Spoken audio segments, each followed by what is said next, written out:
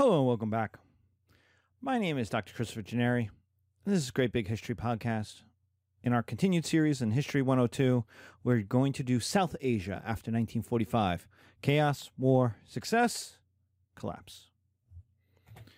So we start with the British Raj. The British controlled what was called British India, which went from the Indus River all the way to the jungles of Myanmar, Burma. It went from the Himalayan mountains to the sea. It had 300 million people in it. And then Gandhi comes along, not the first independence-minded person, not the last, not even in some ways the most transformational, but the most galvanizing. Gandhi was a British-trained lawyer, and he used the British Constitution and European Enlightenment to demand independence. He said, John Locke says all men are created equal. And the Brits say yes. And he says, so how about you treat us like we're equals? And the Brits said, no.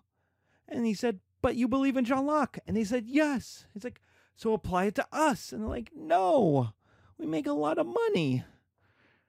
And you're brown. And we're white. Oh.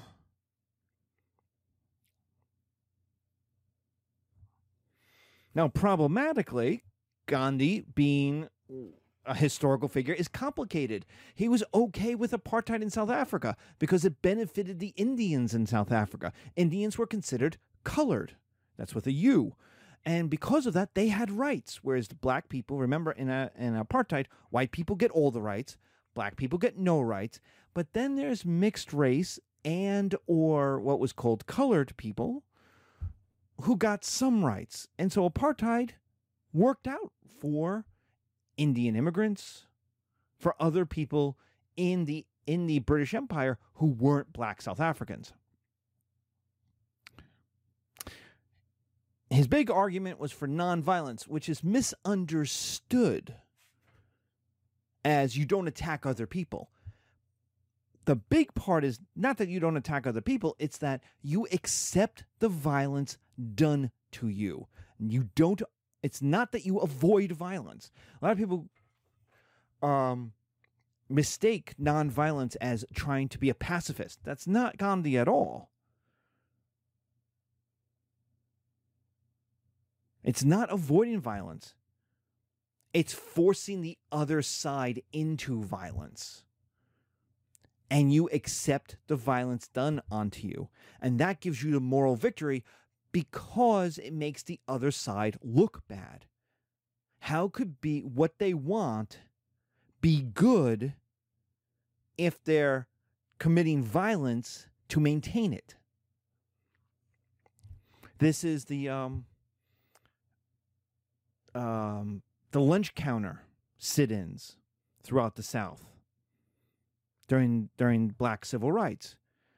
Those people who sat down were not violent. They were not going to fight back. That doesn't mean they weren't looking for a fight. They were. They wanted the people to attack them. They had to accept the violence done onto them. Only then did ordinary people looking at this go, whoa, that's horrible. He's not doing anything. It's the moral victory. And that becomes the model for independence and the civil rights in the United States. Now, Gandhi's murdered by a conservative. He's murdered by a Hindu nationalist. Because Gandhi didn't want the British Raj to partition, to break up. He wanted Hindu Indians and Muslim Indians and Sikh Indians to live together, as they had been. And a conservative Hindu nationalist, murdered him. So Gandhi, a Hindu, is murdered by a fellow Hindu. So what are our problems? What's the problems with India? As the British prepare to leave, the British have won World War II, but they are poor, and they're looking at India, and there's problems. First is religion. We've talked about this in part 1 of our class. Education. all in income, all equal divides. Religion between Sikh, Muslim, and Hindu. Education levels, income levels. Islamic politics dominated an oppressed Hindu majority. That goes back to the Mughal Empire. The Islamic citizens were wealthier. They were better educated. They were more tied to international trade. That was true going back to Babur and probably back to Mahmud. There's also history.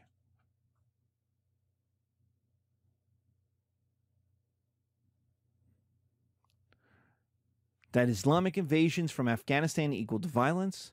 The British divided and conquered. They gave guns and power to minorities. They allowed a lot of kings to stay in charge.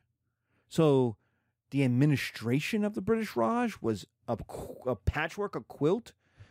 The only thing keeping India together was British economic and military power. And then there's the problem of democracy.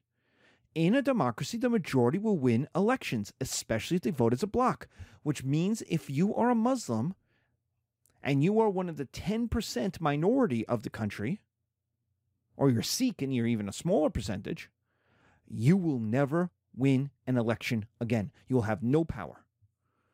Your power will be taken away from you. So there is a huge fear of what will happen if the British leave. Will the Hindu majority seek violence and retribution for hundreds of years of oppression? Who knows? Will they simply run the democracy and reduce Sikhs and Muslims to an disempowered minority? What about all the different ethnic groups? Like, okay, they might be Muslim or they might be Hindu, but barely, or not even barely. But that's not their major identity. Their language group, their Punjabi, their Pashtun, their Deccan.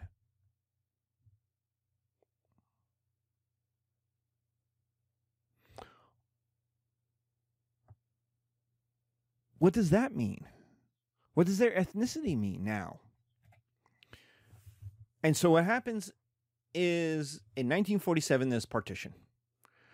Lord Mountbatten, uncle, stepdad to Prince Philip, the Queen consort, a man of immense legitimacy, was made basically given the order by the king to go and give India back to the Indians. But basically how he did it was, here you go, good luck. And the UK left. They pulled their forces out, they left. And what happened is immediately India fell apart.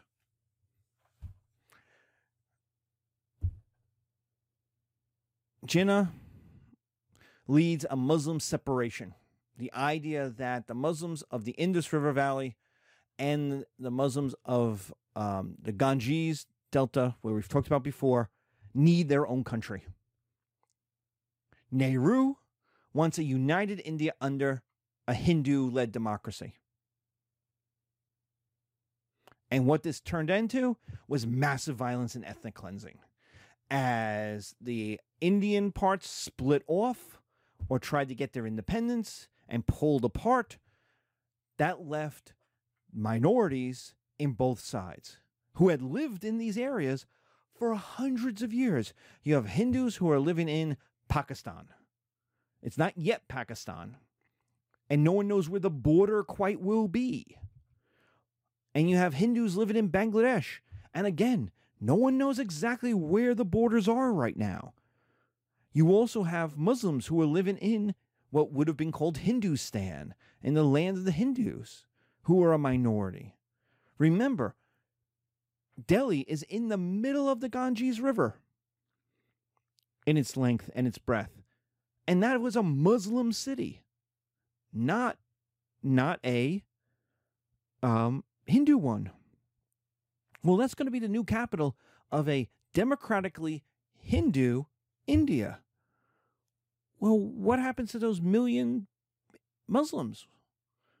And what happens is massive violence, ethnic cleansing, genocide. If you are a Indian student, a student of South Asian descent, Pakistani, Bangladeshi, Indian, and you have not talked to your parents or your grandparents about the partition, do so.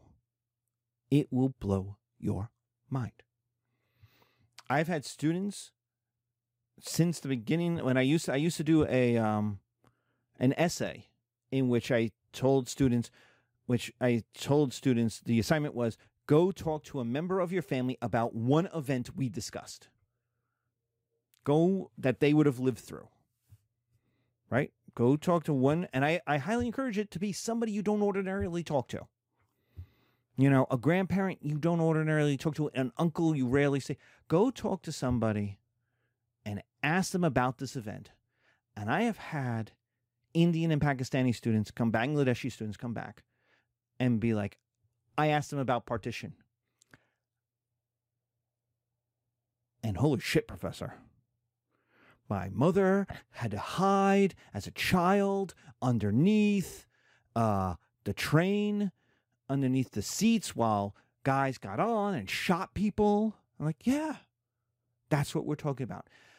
Partition is the largest movement of people in history. 10 million people are displaced. Up to 2 million people are murdered. The land is claimed by who lived there. So it meant if you were not the majority, you needed to move. You got out because you were going to be a permanent minority. And then no one would protect you. And so people were trying to get from India to Pakistan, from Pakistan to India. And there were nationalist groups who wanted to control more of the border. And so we're perfect. The way you win a democracy is you get more votes. One way you get more votes is make sure the other side has less people. As what would happen in Rwanda. You could have a democracy if you murder all the opponents. And so this is a massive trauma. If you are of South Asian descent, if you're probably not old enough to have participated in this, so you're the descendant of this trauma. This is a trauma your parents or your grandparents are still carrying with them. As South Asia ripped itself apart. I highly encourage you to ask those stories before they're gone.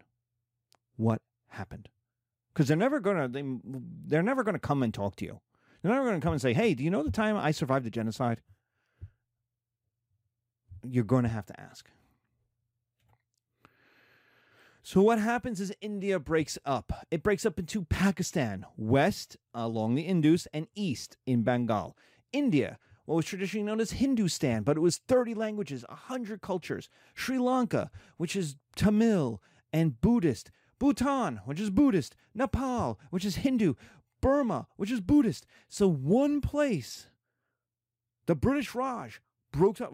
If you ever took my 101 class, we talk about how India constantly breaks up. We should have talked about this in part one of this class, that the geography and the cultures are so diverse that India is constantly in a state of breaking up. And that's the history. It continues to break up. So one land, the British Raj, broke into a Pakistan, an India, a Sri Lanka, a Bhutan, a Nepal, and a Burma. That's 6 places. All with their own administrations. Then Pakistan breaks into 2 places, Pakistan and Bangladesh. Sri Lanka has a 20-long-year civil war where it's effectively 2 different countries. West Pakistan, as we speak right now, is breaking up between the Pashtuns, who are related to the people of southern Afghanistan, and the Punjabs. West Pakistan could easily divide into 7 ethnically homogeneous countries. If you go up and take a look at the map that I have, you could count 1, 2, 3. There's 7 or so different colors. Those are ethnic majorities. They could create 7 or so major different countries. The Afghan war from 2002 to the present, and it looks like it's going to end in 2021, we'll see, is really a terror war about reuniting Pashtunland. The culture is more important than the borders. The Pashtuns are on both sides of that border. They're in southern Afghanistan. They make up the majority of southern Afghanistan, and they make up the majority of western Pakistan. This is why if you fought in Afghanistan, the war was always going to be lost. From the very beginning, we were never going to stay long enough.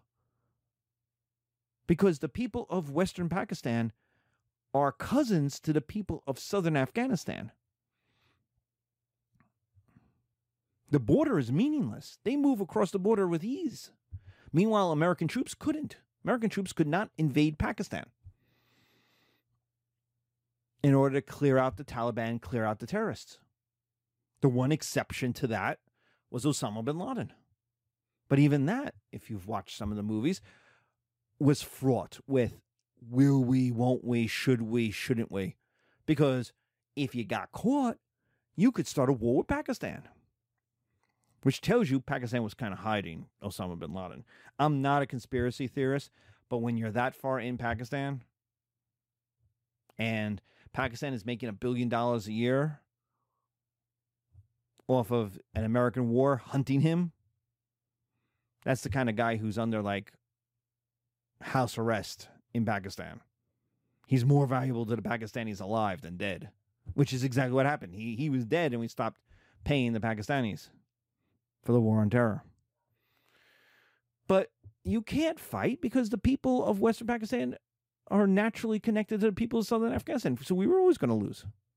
The Afghani war was always going to be a defeat. And Afghanistan itself is going to break apart along ethnic lines. Just like Pakistan is. Just like Pakistan is in the process of doing. So history continues. These are not countries that last long, especially if they don't have strong governments.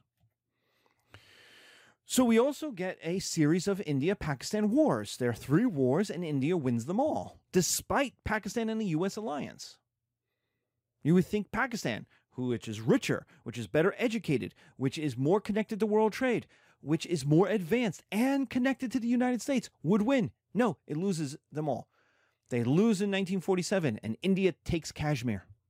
In 1965, Pakistan helps insurgents in Kashmir. There's always Pakistani helping insurgents in Kashmir. Terrorism started an Indian invasion. They're like, enough of this shit. Enough of this Pakistani helping terrorism. And so, boom. India wins again. Which then leads to terrorism in Kashmir and after 1979, terrorism in Afghanistan. The idea being that Pakistan has to control its borders. It wants Kashmir back. Kashmir is a Muslim majority state, but it's in India. It has to control Afghanistan because that's where the invaders constantly come from. And so, but it can't send an army. If it sends an army, the Indian army will invade Pakistan and crush it. So what do? Support terrorist groups. It's asymmetrical warfare from 1965 on. They're basically supporting various different groups. This is kind of what Iran does in the Middle East. It supports groups that are willing to do the violence for them, and so they get a plausible deniability. But the Taliban works for Pakistan. To make no mistake, Taliban has been living in Pakistan for the last 20 years. They're being paid by the Taliban, so they were always going to win. They were always going to take over Afghanistan, and they're in the process of doing so as the United States leaves. And the reason why is Pakistan must control southern Afghanistan.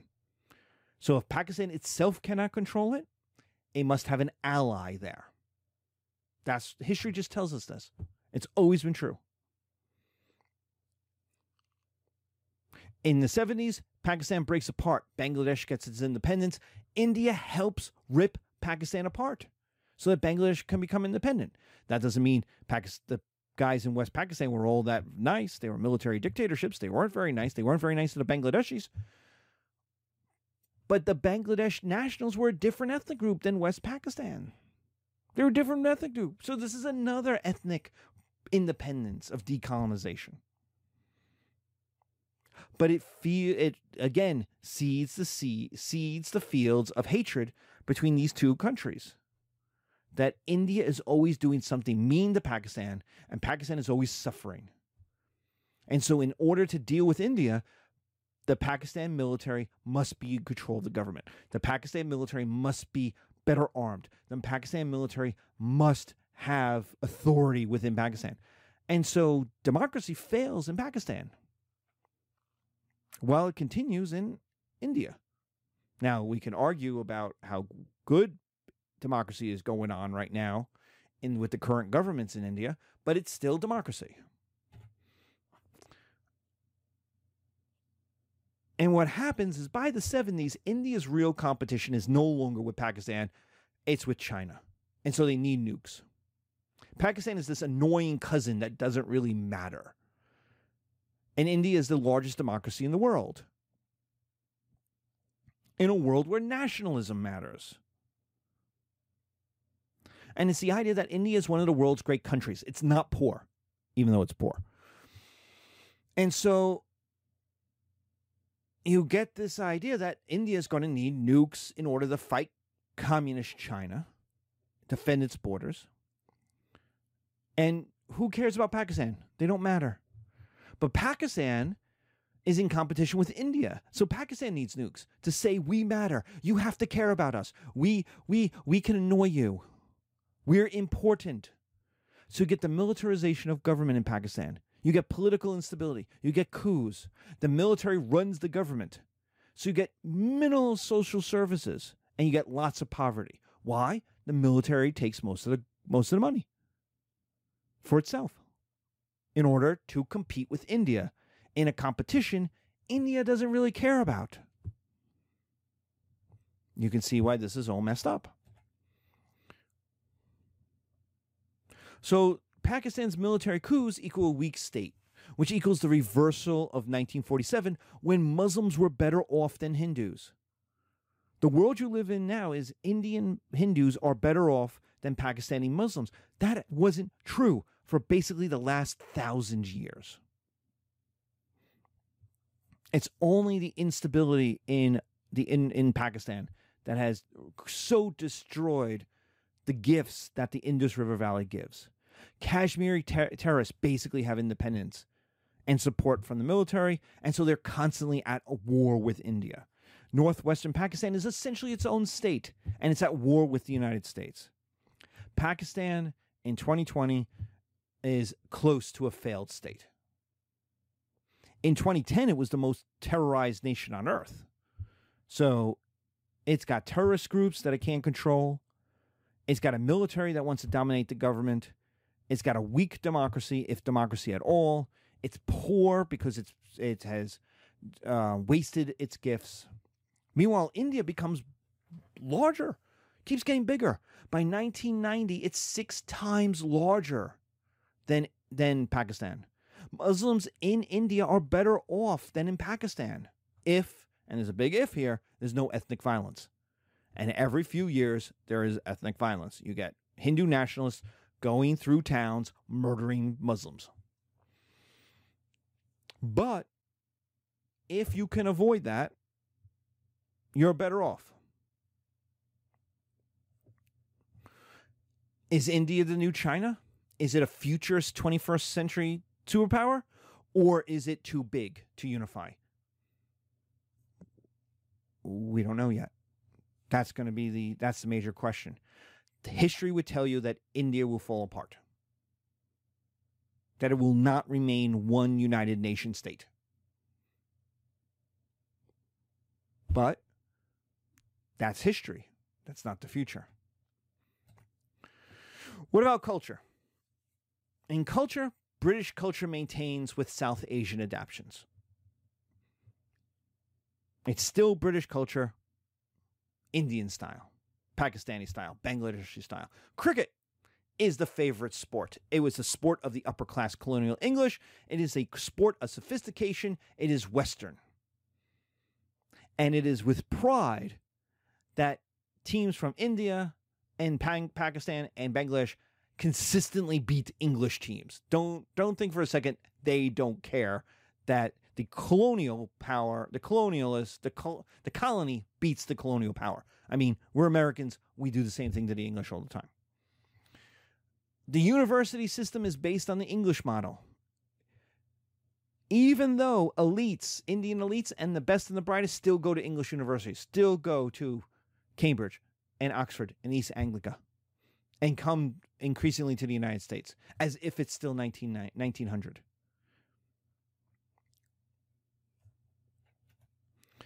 English is the second most spoken language in India, but less than 1% speak it as a first language.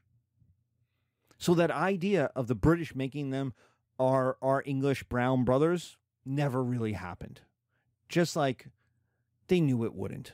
They spoke big and did little to make it. But there's Bollywood. There's music. There's not food. Food, they don't import the stuff from Britain. Instead, they export, especially curry, Indian flavors, peppers, spices, to Europe, to England. It's not the other way around. Indian assimilation of sophisticated English culture, but not football, not working class English culture, which is interesting. They took cricket. They did not take football. Conservatives want to make Indian culture more Indian post-colonialism, to make India India again, whatever that means. And there's no agreement on what that means because India is so big and so diverse. But liberals want India to be more globalized, more American, especially young, educated women. To be more European in a lot of ways, more part of the global educational, cultural, trade world. They're democratic. They are English speaking. They have excellent senses of humor. Let's not go back to be more quote unquote Indian. Let's be more global. So that's the current fight right now that the Prime Minister Modi inhabits. He is, because he's a conservative. He's a nationalist. He wants to make India Indian again. But Indian liberals want to be more global. And that's the world we live in. We live in a world of South Asia that has been falling apart. Remember, we talked about this in part 1. You start with United India, and then it falls apart. And so we are living in the ramifications of that. Bangladesh splits away from West Pakistan and becomes its own Muslim state. Problematically, it's surrounded by Hindu India and Buddhist Burma to its east. It's also low-lying, so climate change is going to be a disaster for the 200 million Bangladeshis. In the west is Pakistan, which is falling apart. There's no cohesion. There's no cultural cohesion. There's no governmental cohesion. There's the military holding it together in order to fight a war that they'll lose because they really can't defeat India anymore because India has become so much bigger, so much richer. Even though it's poor per capita, its sheer size would overwhelm Pakistan in any Pakistani-Indian war. So what you now have is a bunch of conflicts in which the different participants, at least one participant in the conflict doesn't care about the other participant in the conflict and isn't really in the conflict. So people are fighting with other people who aren't fighting with them. And that's South Asia at the moment. You have Nepal, which has an on-again, off-again civil war. You've got Bhutan, which is this isolated kind of hermit kingdom of Buddhism, where they measure things not in gross domestic product, but gross domestic happiness. They're in the Himalayas, so climate change is a problem for them and Nepal.